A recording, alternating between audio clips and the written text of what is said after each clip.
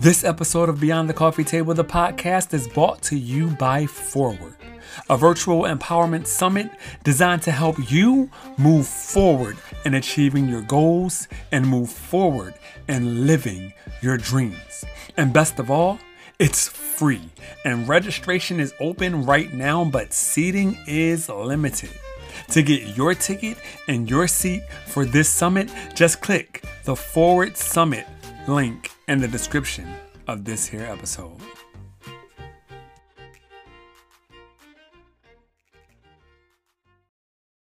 You're in a relationship, women want you to be emotionally available to them. They want you to be, sensitive, but you can be sensitive, but not too sensitive.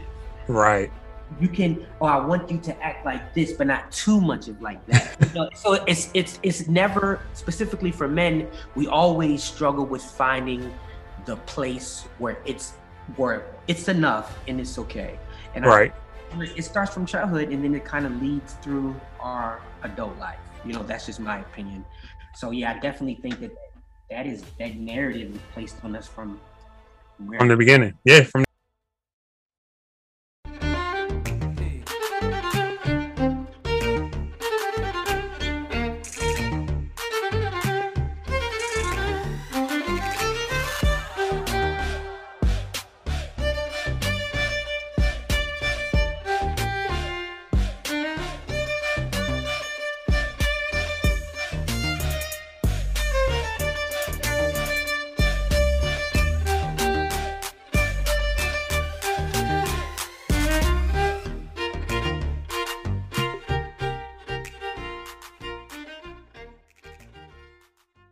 So, ladies and gentlemen, welcome to yet another episode of Beyond the Coffee Table, the podcast. I am elated that each and every one of you has returned to listen to another episode. And I'm hoping that some of you were intrigued by the title of this episode. It's okay for men to cry, because that is a stigma that has plagued men in general. I'm not even going to put a nationality or a race on it. It's a stigma that's plagued men for all of eternity. But before we get into that, today you are going to hear another voice other than mine. But it is not a guest typically that I would typically have on the podcast. Today I have a guest co-host, which is pretty awesome in my eyes, and we are going to break this thing down together, and we're going to let it be known that it is okay for men to cry. So my guest co-host today is somebody I met him on purpose but by accident at the same time. It's when we were both working in the medical field, and he came to attend a class, and I'd seen him before, but on social media. You all know how you look at somebody who you saw on Instagram before, and you're like, I saw that person on Instagram before. But no, I asked him, I'm like, hey, is your wife's name so-and-so? And he looked at me as any man who would look at another man who comes and asks about their wife, like, yeah. But then we started having an organic conversation, and we ended up becoming friends.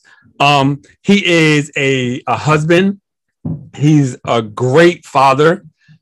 He is a son. He's a nephew. He's a friend. He's a brother. He is a business owner. He is a performing artist. He's a writer. Listen, if I continue to go on all the things he is, we'll never get to the episode. So, ladies and gentlemen, without further ado, I would like to welcome my guest co-host for this episode of Beyond the Coffee Table, the podcast. It's okay for men to cry. Ladies and gentlemen, Mr. Khalif Carter Janifer. Sir. Yes, sir. Thank you so much for having me, man. Listen, bro, I appreciate you, taking this time out to sit down and chat this thing up. This is a bad thing that goes on, with men all over. So I'm grateful that you said yes when I sent out the text, like, hey, I got this idea, and I'm thankful to you for saying absolutely. Open opening doors, and this is where it starts. You know, you have a platform that is allowing, you know, the conversation to start being had. You know, and Yes. bringing the conversation to the table, the coffee table, or beyond the coffee table, rather. So, I'm excited to be able to be a part of. Yeah. Yes, sir. And I appreciate you. Again, you're gonna hear me say that a couple of times. It's just something I always do. Um, but before we get into that conversation, you and I are both Advent Bruno Mars fans. Yes, sir. So like it's like we had a conversation before when we said Bruno Mars is our Beyonce. Right. Yeah. So I have to ask. I have to ask. Leave the door open. Yes, sir. Give me your thoughts on that. Well, you know, everything he does, I think, is genius. He adds the old school flair on it. Being a writer myself, that's what I like. Any music that I add to my playlist or add, you know, to my, you know, everyday listening, whether I'm in a car or got my headphones in, like he's always a part of it. But I always, you know, the skills of a writer, right? I identify with first beyond my love for music. So he's like in my like top 3. So everything he pretty much, you know, does to me is like epic. But yeah, man, I love it. My kids love it. You know, Bruno is a part of my household. So yeah, we even had a dog named Bruno. So nice. Nice. Yeah, but like I love it too, man. When I first heard it, I was like, yeah. Okay, so he's doing it again. He's giving us classic, feel good R&B again, and the fact that he did it with Anderson .Paak was just a plus, you know, because I believe he's incredible also. Yeah. So getting into the conversation about it being okay for men to cry. So in society 50 years ago, 25 years ago, and sadly still in society today, boys are being raised into men to believe boys and men do not cry. If a boy falls down, what does he systemically hear when he begins to tear up? He hears, no, don't you do that. Boys don't cry. Dust yourself off. Get up. You're okay. And that is where the problem begins. But today, in this episode, we change that narrative because it is okay for boys and men to cry. It's okay.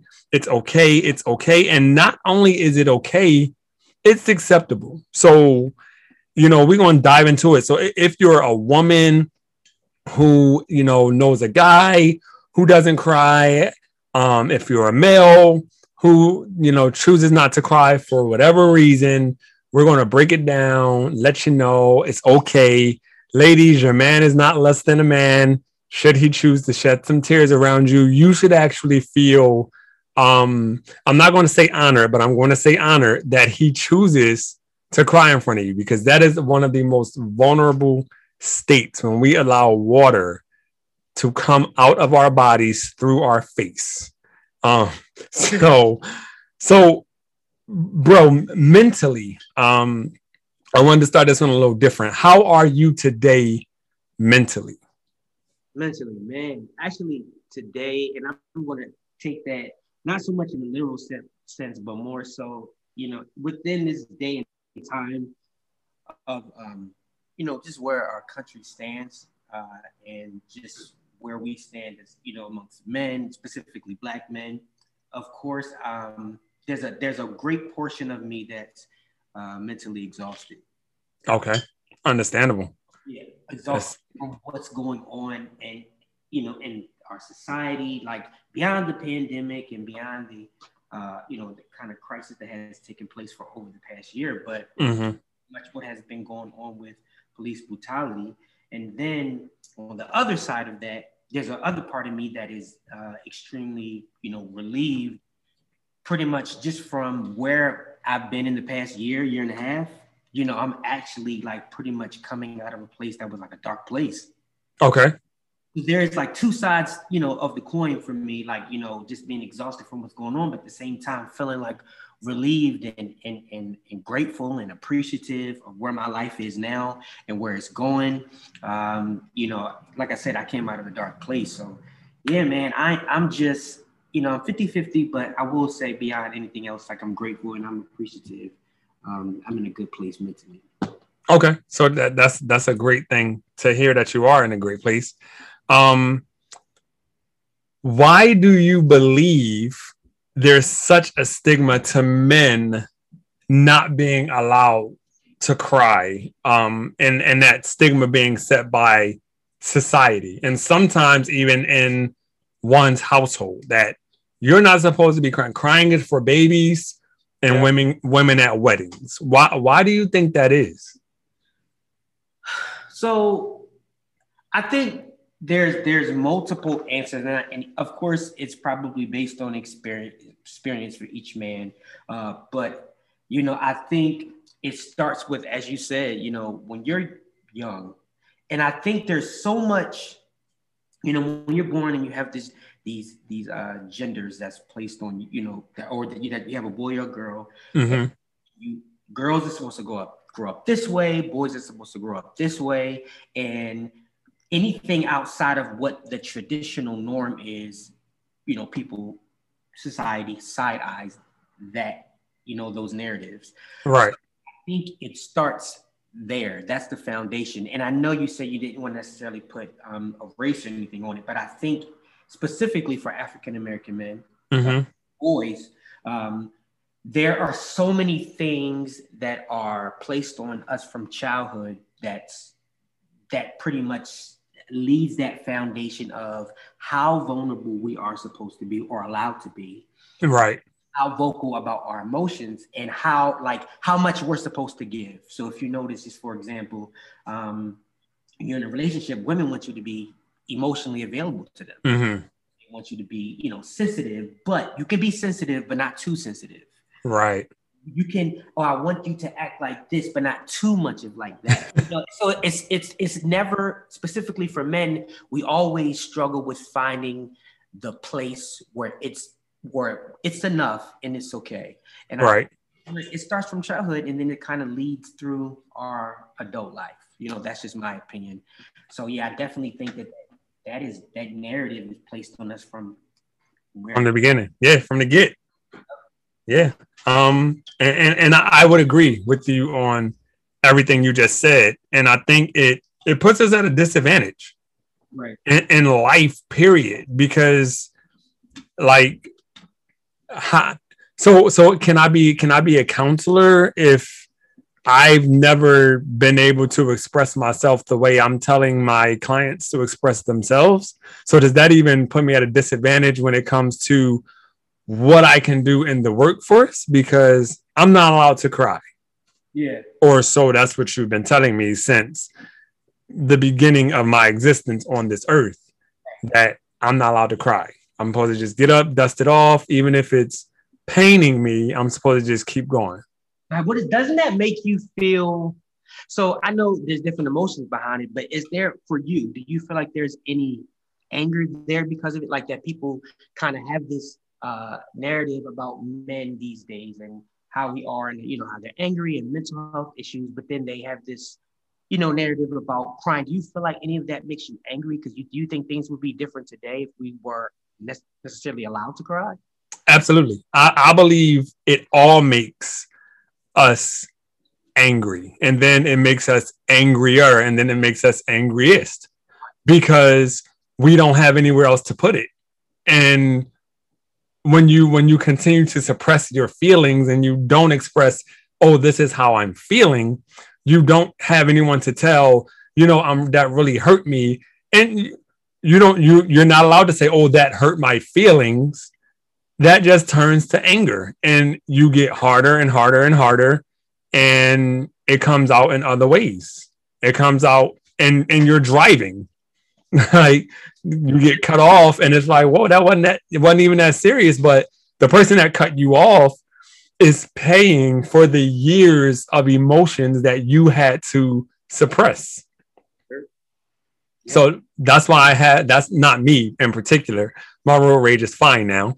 But that's why, certain people, their road rage is through the roof because of all the crying they wanted to do that somebody told them they're not allowed to do. I really believe that. I believe that's why there's such a huge, when it comes to the gun violence, I believe that's a contribution to it. You're not allowed to really express your emotion on someone hurting you, so you bottle it up and it turns into anger. You get a lot of soda poured into you instead of water. And then, when you take a bottle of soda and you shake it up and you take the cap off, it bursts. And, that's all the emotions that we have to keep bottling up. And eventually you can't put any more in the bottle. So the bottle explodes. But we should be able to have water poured into us being pure and saying, yes, it's okay. Because when you shake up a bottle of water and you put it back down, it instantly settles. And that's why I'm glad that this conversation is even happening right now. Because I think that if this comes up enough, if this circulates enough, if this conversation comes up more and more, I think more we'll be able to change the narrative. Just period. It's starting in our communities, in our neighborhoods, amongst our friends and family. Don't get me wrong. I definitely think it's going to take a lot of work, and definitely a village. But I think now when you came up with this idea about crying, I look at now. Of course, there's like literally crying and emotion, emotions of like that physical act of crying. But right in my eyes, when I heard the topic, I'm like, okay, emotions in general. A man having emotions in general, and what a man is allowed to feel or should not feel. And so there's so many different things that centered around, crying for me. And so many just restrictions on a man's emotions in general. And I guess, I always look at things, whether it's on social media or whether it's friends or whether it's encounters that I may have had in the past, have limitations on what a man should do. Like, oh, so if somebody did something, oh, you're a man, you should just let that roll off your back. Or, or this person, or even a woman, if a woman, says something to you, this is how you, behave or react. And although there's standards and there's things that I want, of course, my son to live by when it comes to, what or the respect you have for a woman, but at the same time, I don't want him to feel like, oh, because I'm a man, I'm not allowed to feel. And that's just not crying, but any type of emotion that society says that men should or should not have. Right. So, absolutely. So like you just mentioned, you have a young son. Right. So are you raising him to know that it is okay for him to cry and express and show his emotions? Yes. So that's the thing about it. I am. So my son's 4. He'll be 5 in August. So he's getting ready to go to kindergarten. And that's something that I'm mentally preparing, because that's like I said, it's kindergarten, but it's more so like other kids. It's not just about you. You're not so much as, being baby 5. You're in a setting with so many different personalities. So I kind of prepare him for that. So him crying, I allow him to understand, like, you are allowed to have emotions. Right. You are allowed to cry. Now, I kind of have him on, let's say, like pretty much, I don't want him to, when something doesn't go your way, the first thing that you do is cry. I kind of teach him, or I would like to teach him that your emotions is fine, and to have emotions is fine. But however, when things don't go your way, I don't want that to be the first thing that you identify with. And I don't want him to get comfortable with that, because in life, many things are going to go wrong. Right. Many things are going to come your way that you don't like. So I'm kind of working with him how to handle his emotions. Now, he's young, and him crying is probably going to be his first go-to. but I guess it's more so me working with him, with his emotions / his personality, and seeing who he is and identifying with who he is and how he handles his emotions. And I think that's what's important.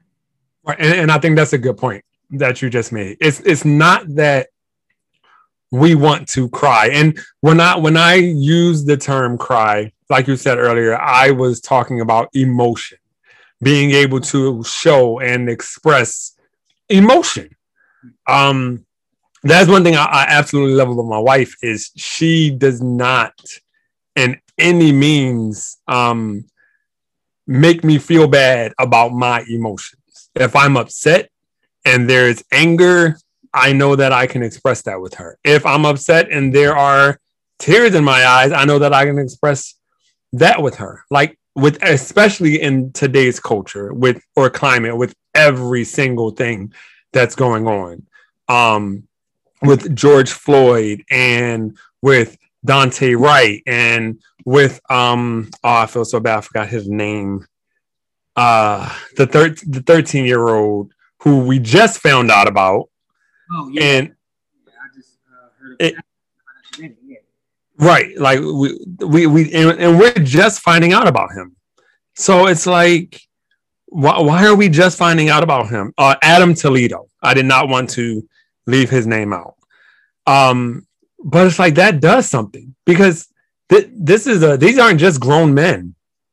We're talking grown men. We're talking boys. We're talking women.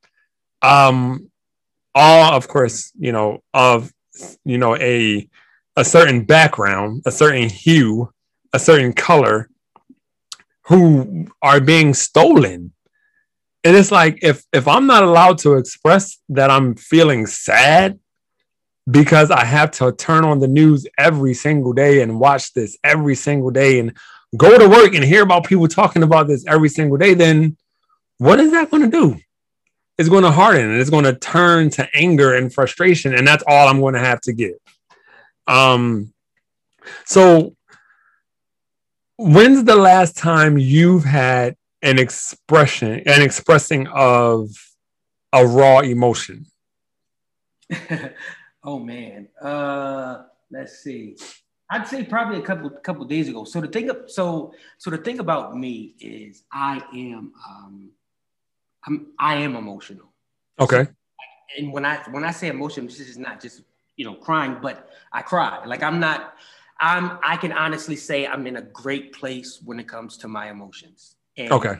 Meaning that I went through enough things, experienced enough lessons and karma. And of course there's more to life, but I think that pretty much, the things that I've been groomed with basically from childhood and into my young adult life and now my adult life, mm-hmm. I'm in a good place to say I'm emotional. I'm okay with that. And so, yeah, I'm basically saying that to say, like, I'm just emotional. I'm emotional when it comes to my kids, whether it's some milestone that they have or they reach. It's something with my wife, or if she does something for me, just so I'm emotional, period. But yeah, I would say a couple of days ago, I was praying and I go to a spot. I have a particular spot when I want to just talk to God one-on-one. And, I go to like this hill and, when I go talk to him, sometimes it'll just be conversations him and I have. Mm-hmm. Yeah, I'll cry. And, I'm good with that. Like, right. I'm good with that. And of course, some people may not identify with that, but I think that, hey, everybody cries. Mm-hmm. everybody has that emotion. I think there's people that don't allow themselves to become that vulnerable, even within. And the sad part about it is, I think men have that, like the men that feel like that it's not okay to cry, even when they're alone.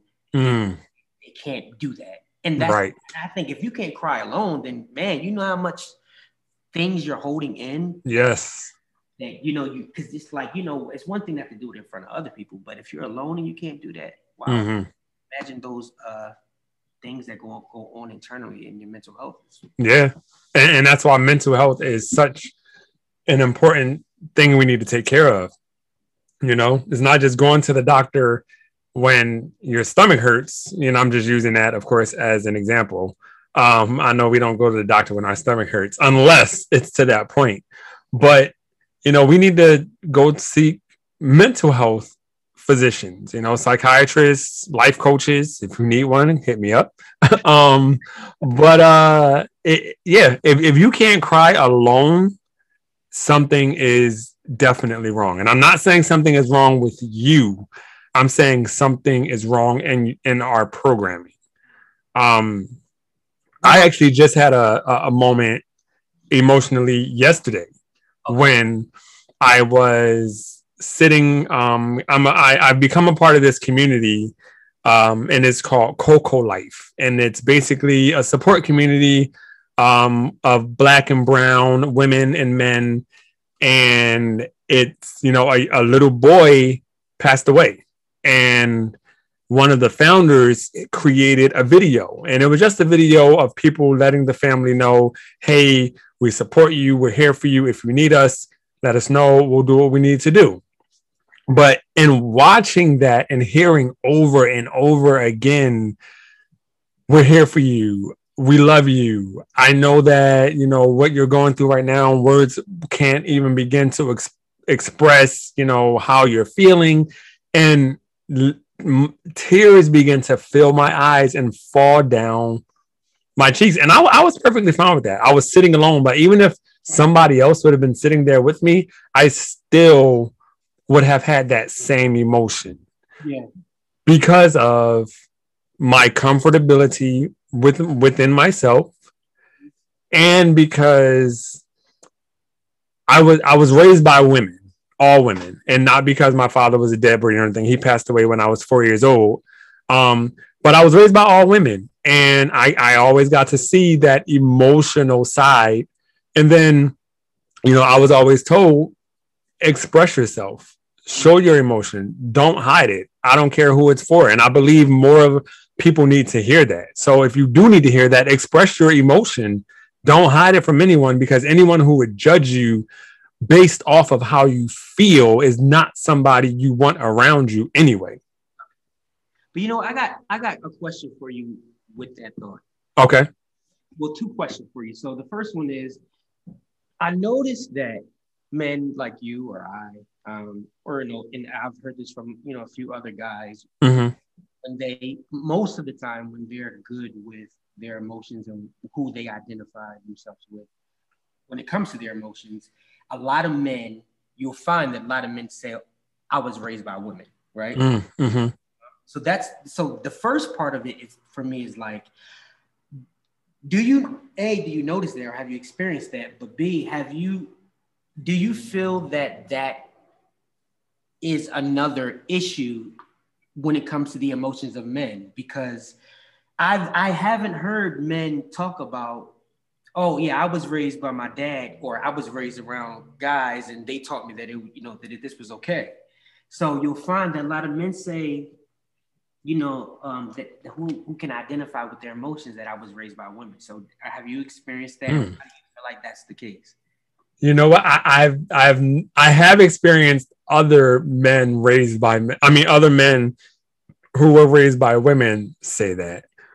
But now that you bring it up, I have not known of many raised by men who are that way. I do know some who were raised in dual parent households where both mom and dad were present. And they can express their emotions to an extent, but wholeheartedly, like being able to just sit there and break down and cry, I don't think so. I could be wrong. So if you're listening, don't start texting me like, no, you're wrong, because I just think so. But wow, yeah, I can't say that I am aware of a male who is raised by a male who feels they can go and express their emotions the way that you or I or other people who were brought up by women. Well, were you always like that? Were you always pretty much secure in that? Absolutely. Absolutely. I don't give a bird's eye who's around. Like you're going to say what you want to say, whether I'm sitting there stone like a rock or whether I'm melting like Jello. It does not matter to me. it did at one point matter what people said, but I never allowed that to change my expressing myself. Like I might have at one point allowed what someone thought or had to say to change an action, but never an emotion, if that makes sense. Oh, okay. Yeah, no doubt. If I was going to cry, I was going to cry. I don't care. I remember when I went to basic training in the Air Force, sitting on my bed and tears just began to come out of my eyes. And I really didn't know why. But I guess I was getting in the conditioning of you're supposed to be this stone cold individual, the breaking down process. That's just how they do in basic military training or what have you. But it just started coming out. And I think it started coming out because eventually it's got to have some place to go. So at that moment, it was like, okay, this is the bottle exploding and here come the tears. And that was that. And what, about 60 other guys around, I could care less. I didn't care. They're like, hey, you okay? Yeah, I'm good. I'm just getting it out and then I'll be all right. Are you good? you want to sit next to me and join in? So I think we need more of that. We need to be able to call up our brother and be full of tears and they pick up a phone and just listen. Because sometimes that's all we need. We just need listening. Like just listen for 5 minutes and then we're going to hang up and you're not going to bring it up and I'm not going to bring it up. You may ask me when you see me, you good? And I look at you and say, I'm good. And then we keep it moving, but we don't need to rehash the whole thing. I just needed that. I just needed you in that moment, I wish I was there though. I honestly say, because I have not always been the way I am now, of course, but because when I asked you, have you always been that way? You said, yeah. I'm going through, and that's why I can speak to both sides. I remember, this is just recently within the past maybe like 5 years or so. Okay. I remember going through a phase of, and it's funny, I can laugh about it now, but like proving my masculinity through not crying. As I said, I'm an emotional person. Right. Going through this phase, and it was kind of one of the worst times in my life because I was kind of proving that, like, I'm not emotional, because people were identifying that, the emotion of crying and me being a man, and they were making it a negative thing. So I kind of got jaded by people that I didn't allow myself to be as emotionally available as I normally would feel internally. I remember all that did was kind of make me hard, like meaning I'm naturally an empath. It's like I empathize with people, so I didn't allow me to show one of the best qualities of myself to other people, and I became so hard, and I became so pretty much like just angry, and it was like that analogy that you were using about the soda. Like I literally became that way, and I had to tear things down and go. And even when I was, going through therapy, I literally had to start from the core and start from scratch. And I think that's what happened with a lot of young men, a lot of men in general, that we don't like to start from scratch, like start from the core of things and say, okay, let me figure out, why do I feel like this is not okay to do? Why can I not be emotionally available or cry? Where does that come from? Right. And I think people men felt more okay with that, that was okay. I think that a lot of these things would change. I really do. Yeah. So going with that, all the mass shootings that are happening, there has not been, and I put in an atmosphere, pray that there will be no more mass shootings, period. However, every time we see the person or hear the name, it's a male. There are no female mass shooters. Do you feel the lack of being able to express oneself as a man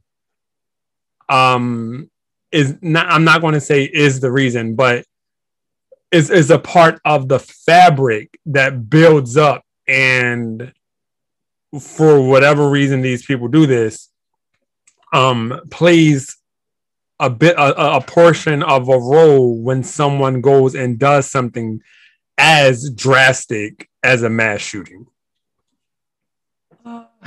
So I definitely want to be careful with it, because I don't want anyone to hear this and think like, that I am making an excuse, right? Right.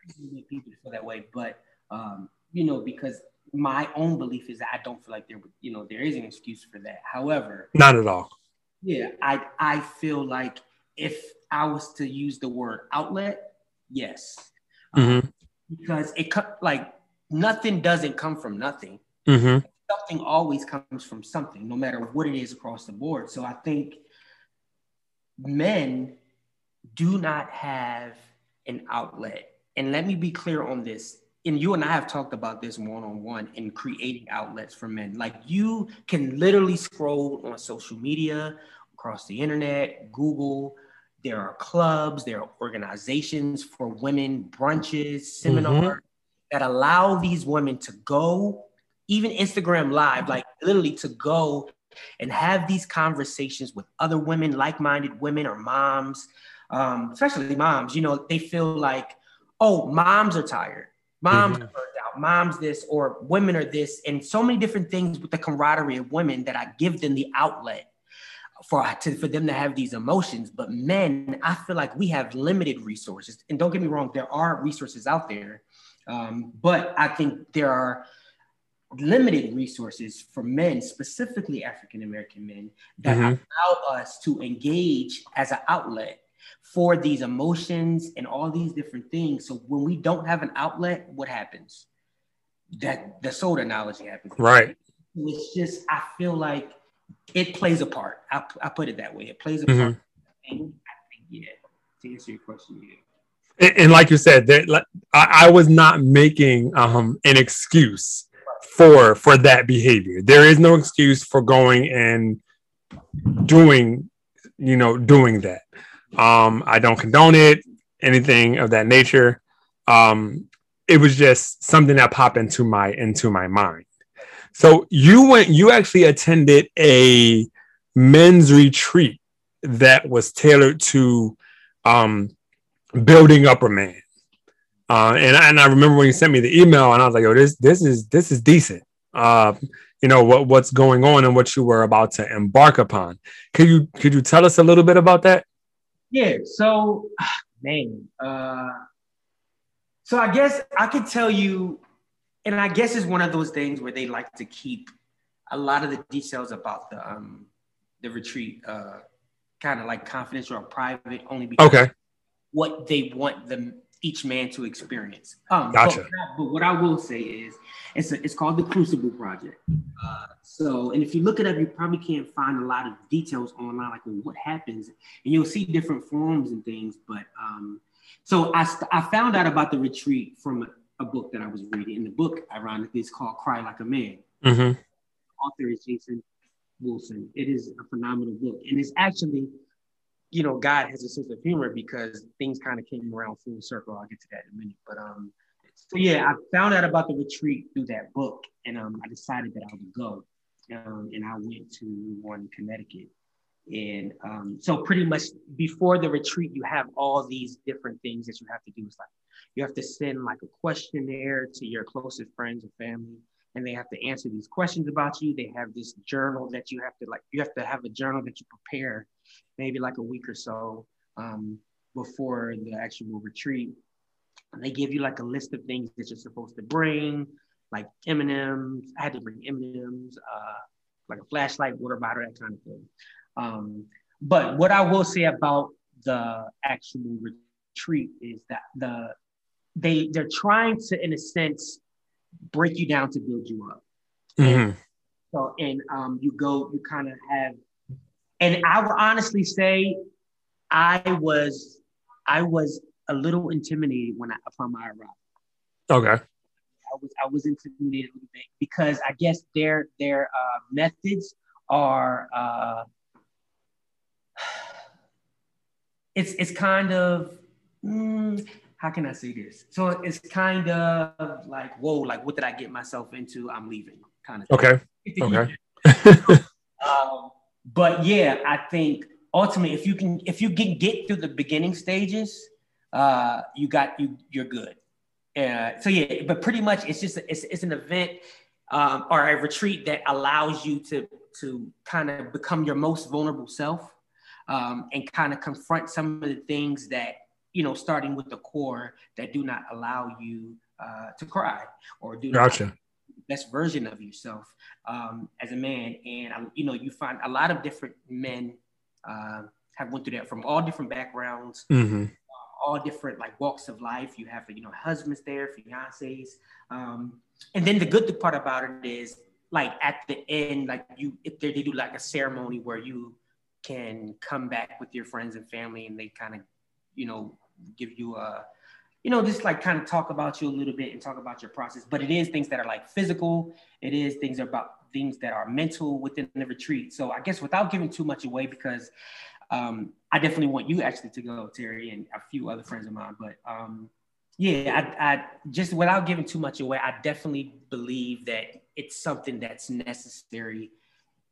Tools like that allow men to have an outlet and allow them to be built up. That's awesome.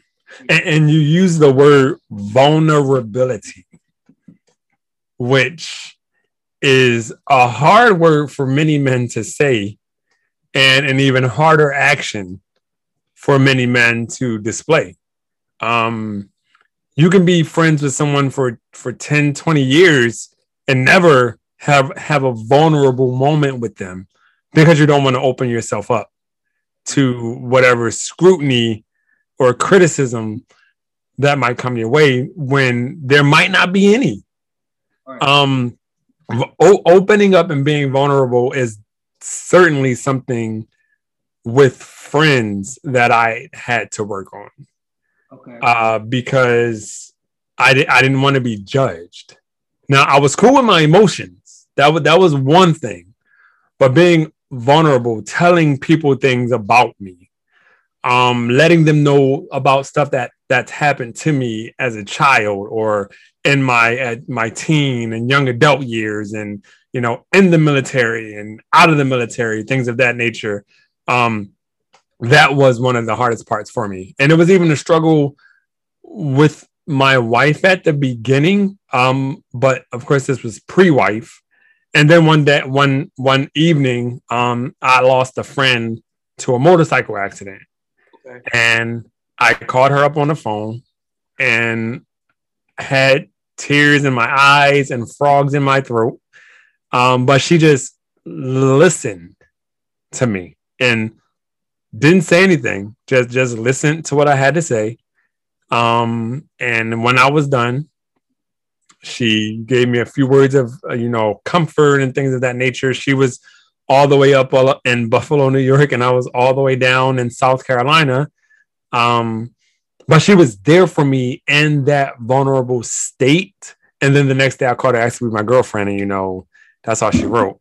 But that was like my first big moment, because she was my best friend. Literally, we would talk to one another about who we were dating at the time, and give honest input on what we think the other person should do to make the relationship better. But after that night, I was like, you know what? This girl is not just my best friend. Like, she needs to be more. And that's when I asked her to be my girlfriend. And then, a couple years later, down the line, she ended up becoming my wife.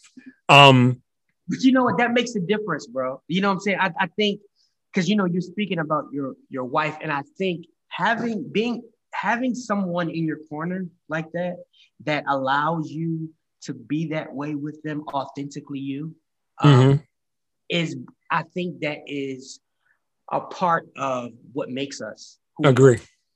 Even us being emotionally available like that, because I think that is such a blessing, and this could go so many different ways. But I think that being able to have a woman in your life that kind of sustains you in that area of who you are, and being emotional and accepting you for who you are and your flaws and all that kind of thing, but truly allows you to be yourself in the area of emotions, assists with this mandate of being emotionally vulnerable as a man. Right. And then I honestly think it makes us better for them, you know, for our partner, for our wives. Yeah, honestly, yeah.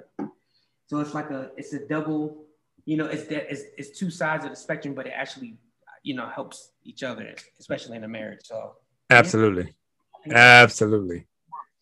Like, so I consider you to be a friend. We already got to that in the beginning of the conversation, and I feel I know the answer to this question. However, I'm gonna ask it anyway. Okay. Are you someone who your friends know if they are going through something and they find themselves needing to be vulnerable, they can pick up the phone and call you? I believe so. And I guess if it sounds like I'm a little unsure, it's only because, you know, the group of friends that I have, we all are thinkers where we kind of don't want to put our problems on each other, I guess. Got it. Mm-hmm. So I guess when I say, you know, I believe so, because I guess if it was you know, you have some that are pretty much like, hey, I'm gonna call and let it all out. And then you have some that you kind of gotta observe and then, you know, ask them about it and then they'll tell you. Mm-hmm. So, yeah, I think aside from the idea of each other not wanting to put our feelings and emotions on each other, yeah, but definitely, I believe so. And I would hope that they feel that way. You know? Right. Absolutely. And I feel you on that, because that's how I am also. It's like, I don't want to burden anybody. So let me just sit back here and think on this. Yeah. And that's the thing, like, I'm a thinker. I will think on something for a month of Sundays, as my grandma would say. And just like, well, what was it like that? And even when I'm in a debate or a heated conversation, sometimes I won't say the thing that I know I should say because of what it may do to the person. So it's like, even when I'm upset with you, I'm still caring about you. And sometimes I absolutely dislike that part of myself. But at the end of the day, I love that part, because some people, they'll just fly off at the mouth, hurt your feelings, bring you down, and walk away and won't even, you know, think twice about it. And maybe that's just how they express themselves. Is your wife like that? Are you both of you like that? No. Now my wife won't hurt your feelings, but in her bag, if she needed to, she will bring that out. Okay. Yeah. And then it's like, have you seen the TikTok when it's like, me when someone tries to be mean to my passive aggressive husband, yeah. And like the wife like jumps in. That's her? Yeah. Like, if it's our family, she's like, absolutely not. All bets are off. If it comes to her family, all bets are off. But if it's her, she's like, okay, go ahead and say what you got to say. Okay, all right, cool. Okay. And she'll still love you. But if it's her family, then, you know, it's time for you to go. You must be ushered out. I can get that respectfully. I get it. Right. So it's like, and honestly, that has helped me. Yeah.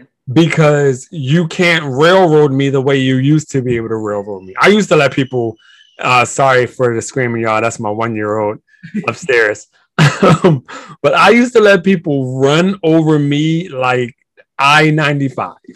And I would get back up and I would still be there and everything and do whatever you wanted me to do. And then I would let you run over me again. And then I would get back up, and it was the same thing over and over again. And I think my wife rubbed off on me a little bit, because I started cutting people off. I'm like, nope, you're not going to run over me. Not anymore. Not happening. And I would just begin to get the scissors out and just cut the threads. Yeah. And then, you know, you get those text messages. Hey, what's wrong with you? Nothing. I'm just tired of being treated like trash. So I've decided to You got to be that way sometimes. You know, right? That's good for you, even emotionally. Talking about what we're talking about emotionally, I think, and people think that I guess like men don't have that thing where it's like, being emotionally drained from someone or a group of people, and you want to just have to cut people off or kind of like let them know, like, hey, like it's basically set a boundary. Right. Absolutely. Like you're not going to treat me like that. You're not going to talk to me like that. Yeah. But when you stop doing what people have been so accustomed to doing to you for so long, they're like, whoa, what's wrong with you? Nothing. What's wrong with you? Like, why did you think it was okay for you to treat me that way for so long? What did I do to make you feel like it was okay to do that? Right. All I ever did was be good to you. All I ever did was always show up for you. All I ever did was be the one you could always count on. But then all you ever did was treat me like crap. And let me ask you, does that go back to because you did say you were raised by women, right? Mm-hmm. So that all that ties into you being emotionally available to others and to people? So I would say with that, I can't tailor that to being raised by women because my mom and my sisters, they play that not. Like my mom and my sisters are throw down, knockout women. Like they do not play, they play no games. Like not with each other, not with strangers, not with outsiders. So I don't know where that came from. Allowing people to run over me and just take complete advantage. I have no clue where that came from. Okay.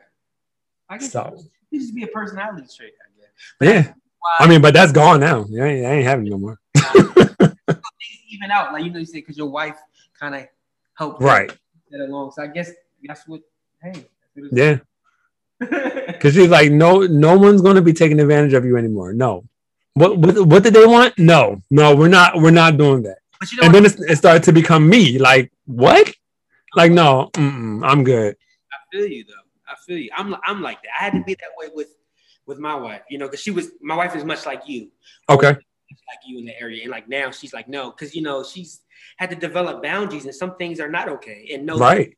This is not a topic of conversation. This is not okay to discuss. This is not because when people feel comfortable doing something for so long, and that it kind of when you stop making yourself emotionally available to someone's crap. So it's kind of like it sets a whole new tone in who you are and what you identify with, even with your emotions. So right.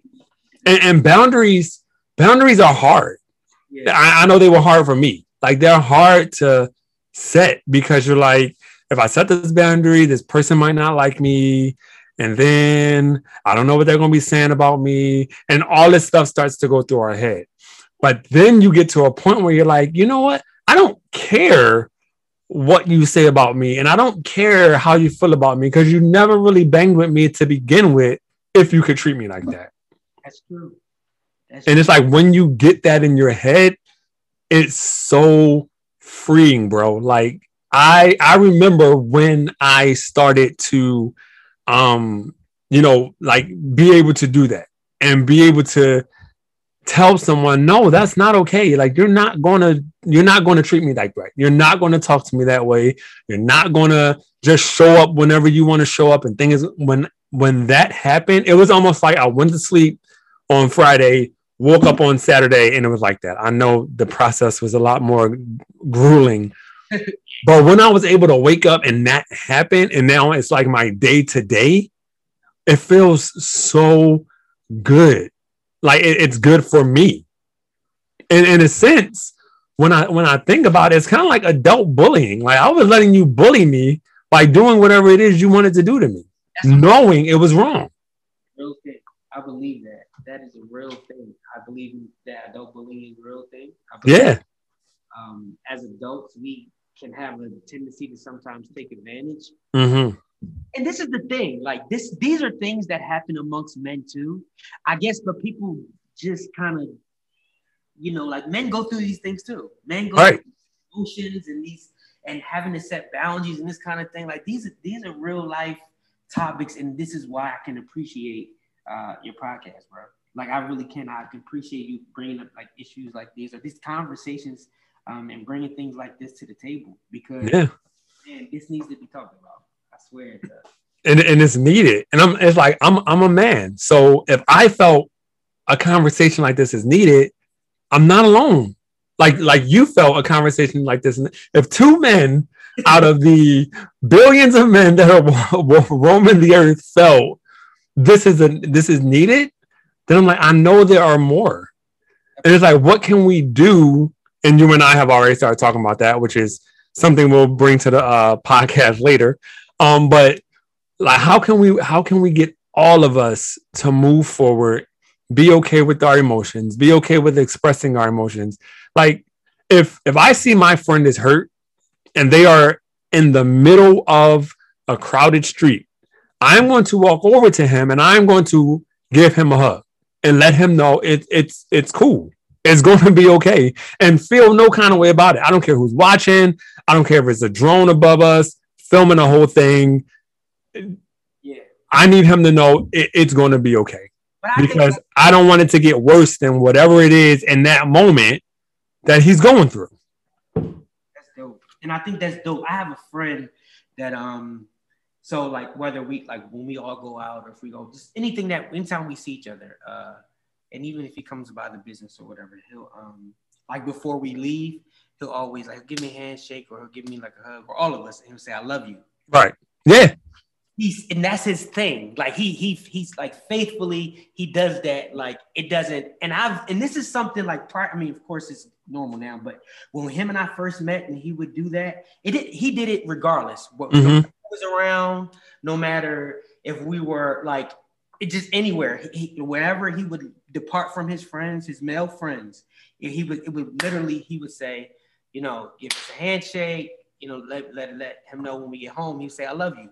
And I think we should normalize that kind of thing. You know? Absolutely. Your brothers, amongst your friends, like why, you know, like women do this all the time. All the time. And this and that. And so I'm like, why is it we have to start to make this thing normal, even in the topic of like the emotions and vulnerability, but also like telling your brother, like, yo, I love you. Like be safe. And that's his thing. And not like, and ever since, you know, he did that, I became more vocal with that thing. I picked that up from him. So it's like, I think that is dope. And I really do. I really feel like it's dope. And I feel like it's something that I think men need to normalize their emotions, and it's okay to say. Yes. It's okay to tell your friend I love you and keep it going. Like, keep it moving. Don't ask me, everything good? Yeah, everything's great. Like I have, you know, I'll every now and then I'll send out, like I've this year I made it a priority to be intentional. Right. If you pop into my head, I'm going to text you. I'm just going to pick up my phone. I'm going to text you, hey, how are you? And that's just that. And then I'll pick up my phone. I'll just send out a text message. I love you. Boom. And 3 words. That's it. And I remember I sent it to my cousin, and I was like, yo, cousin, love you. Or yo, cousin, I love you. Boom. Send. Hit I love you too. Everything good? Yeah, everything's great. I'm just letting you know that I love you. Like it is nothing behind it. It's just, I love you. I need you to know that. Did you know that? Are you aware of that? Okay, cool. Now we can move on to the next thing. It was a male, right? Yeah, yeah. So I'm saying, if you know, females never ask me, is everything okay? It's just like they're like, oh, I love you too. Why is that thing though? We have to really like, man, that's crazy. We really got to change that, because like, we automatically have everything cool. Like, what's up? Like, something you sick? Something health, and it's like they automatically look at it as like something has to be wrong to say that. And I think right. To emotions, man. Really because it doesn't. Everything can be 100% okay. And I'm just letting you know that I love you. You have somebody, if you didn't hear from anybody else today, you heard it from me. So you know somebody on this earth today loves you. And that's it. So I think it's a lot of things that we have to normalize, you know, with men. We all came from a woman. So there are some things that women do that we should be allowed to do, like say, I love you, and keep it pushing. Yeah, man. It's so many things.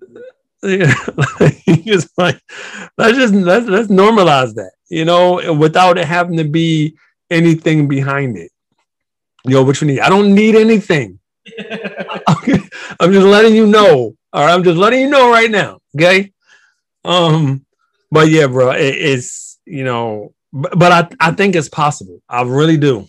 I think it's possible. Enough of us just have to start, and it'll just become. I will say this though. I'm proud of us, and I said this on Instagram the other day. I am proud of us men, specifically, like I said, black men. I don't want to make it just about black. I'm proud of all of us, but yeah, but no, it is what it is. Sometimes you do have to go. Seeing my community, my like we've came a long way in our generation. Even in our generation, I guess they call us the millennials, right? Right. So we've got so accustomed to like mental health being okay to be talked about, therapy being okay, being able to like literally self-care and all these different things that have become a part of our daily life and routine. Right. I'm proud of us because I will say that we've came a long way. And I say that because even thinking about my parents or, my father, so I was raised by my stepfather since I was 2, but I met my real father when I was 21. Okay. So, but even looking at them and so many different things that they weren't necessarily privy to, or they talked about in mental health therapy or emotions or vulnerability and that kind of thing. Us as men today has came a long way where we're becoming more open to that. I agree. I want to give kudos to us. I'm proud of us because it's not the way that you and I are right now and today, but I think we came a long way. And I think if we continue as millennials in our generation to keep pushing the envelope or, sealing this mandate that's pretty much like, hey, we're men, us too. Us too. Men are like, okay, well, we want to treat you like queens, but we want to treat you. You should treat us like kings too. Like so many different things about men and self-care and mental health is becoming more normal, and I'm truly proud of us. I agree. Because now it's like when our parents were coming up, it's about like therapy. Boy, go sit down and like go take a bath. Like that, right? As close as you get. But now it's like, yo, I went to see my therapist. Now, you got a therapist? And it's like, yeah, you don't. All right, well, here's the card. Right. Give them a call. I'm gonna tell them that you're gonna call them, and if you don't call them, then I'm gonna call you. No, for real, it really is. Yeah, I agree. We've definitely normalized that, and we're just gonna pass it down. It's just gonna go, to generations and make it be known. Like my grandparents didn't seek therapy, and their parents didn't seek therapy, but my parents did. And that makes me know that it's okay. And there is talking to somebody about what's going on so that your insides don't become that soda bottle. They stay water. You're able to remain calm in certain situations where once you would pop off and it would be a totally different result. So I definitely agree with you on being proud of us. And some of us need to take a bow because coming from where some of us have come from and to still be here and to still be as sane as we are, that certainly deserves a round of applause because I know some people who have gone through things that would take some people out of here and they stay standing. They keep their head up, but then they go see their therapist. They talk about it. They express that emotion, and then they're on to the next thing. So, yeah, I love that. I think that's needed, and I think all of it kind of ties to. And the good thing about us, and I keep going back to this millennial thing, is so we're that in between generation where it's like we were before the internet. And now, we experienced life before the internet and then life now with the internet. Right. Social media. We experience all of this not being normal, talking about self-care and and then we experienced when it was after. So we literally got to see the transition of us, and mainly even talking about men, we really got to live out this experience of like self-care being, you know, okay and normal for men. And I think if we keep doing this thing that we're doing, whatever, you know, this thing is, if we keep doing this thing, our children, like our son, your son, my son, and their children and stuff. But I think by the time it reaches them, I think if we were going to continually break these generational curses or different stigmas about men not being able to cry in their emotions, and by the time it gets to them, it's going to be such a thing in the world where, prayerfully, that, you know, hey man, like you're a human being. You don't break it down into like, oh, women can cry, men can't. It just looks like human beings can cry. Right. And I think if we keep doing this thing that we're doing, man, I really do believe that. I really do. So, I agree. I agree. Yep. And then it's not going to be a whole thing of, well, in my house, we did it. It's just going to be, in my house, we did it this way. So, yeah, I agree, bro. Like, this has been a great conversation, man. And now I got to think of something for you to come back, because I've had a great time. Talking about this. And I hope that all of you listening have also enjoyed hearing the story and the testimony from my brother Khalif. And, you know, just know that it's okay, whoever you are, whatever gender you are, your emotions are okay to express, and nobody should make you feel less than because of your emotions. They're yours. You feel them for a reason. It's just like feelings. People try to tell people, oh, you shouldn't feel that way. Don't try to tell me how I should feel and how I shouldn't feel. This is how I feel, and I'm going to let you know. You know, so. But yeah, I hope that y'all have had a great time. Bro, again, I thank you for your time and, you know, sacrificing time with your family. I definitely, you know, do not take that for granted. I appreciate you. And any last words before we wrap this thing?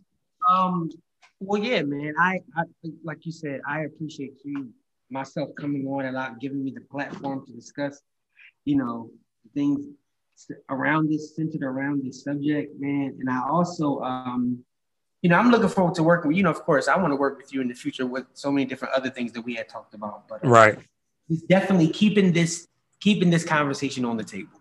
Yes, absolutely. Beyond the coffee table, beyond. I just want to keep it alive, and you know, and we keep this thing going. So yeah, man, I'm grateful. Yeah, I'm glad to hear it. And if y'all want to get in touch with Khalif, I'm definitely going to put his social media information in the description of the bio of this podcast. And if y'all are in the Philadelphia, Jersey, Delaware region, he and his awesome wife have a dope performing arts center called the Jukebox. Or I'm sorry, I got it right? The Jukebox, yep. The Jukebox, yep, called the Jukebox.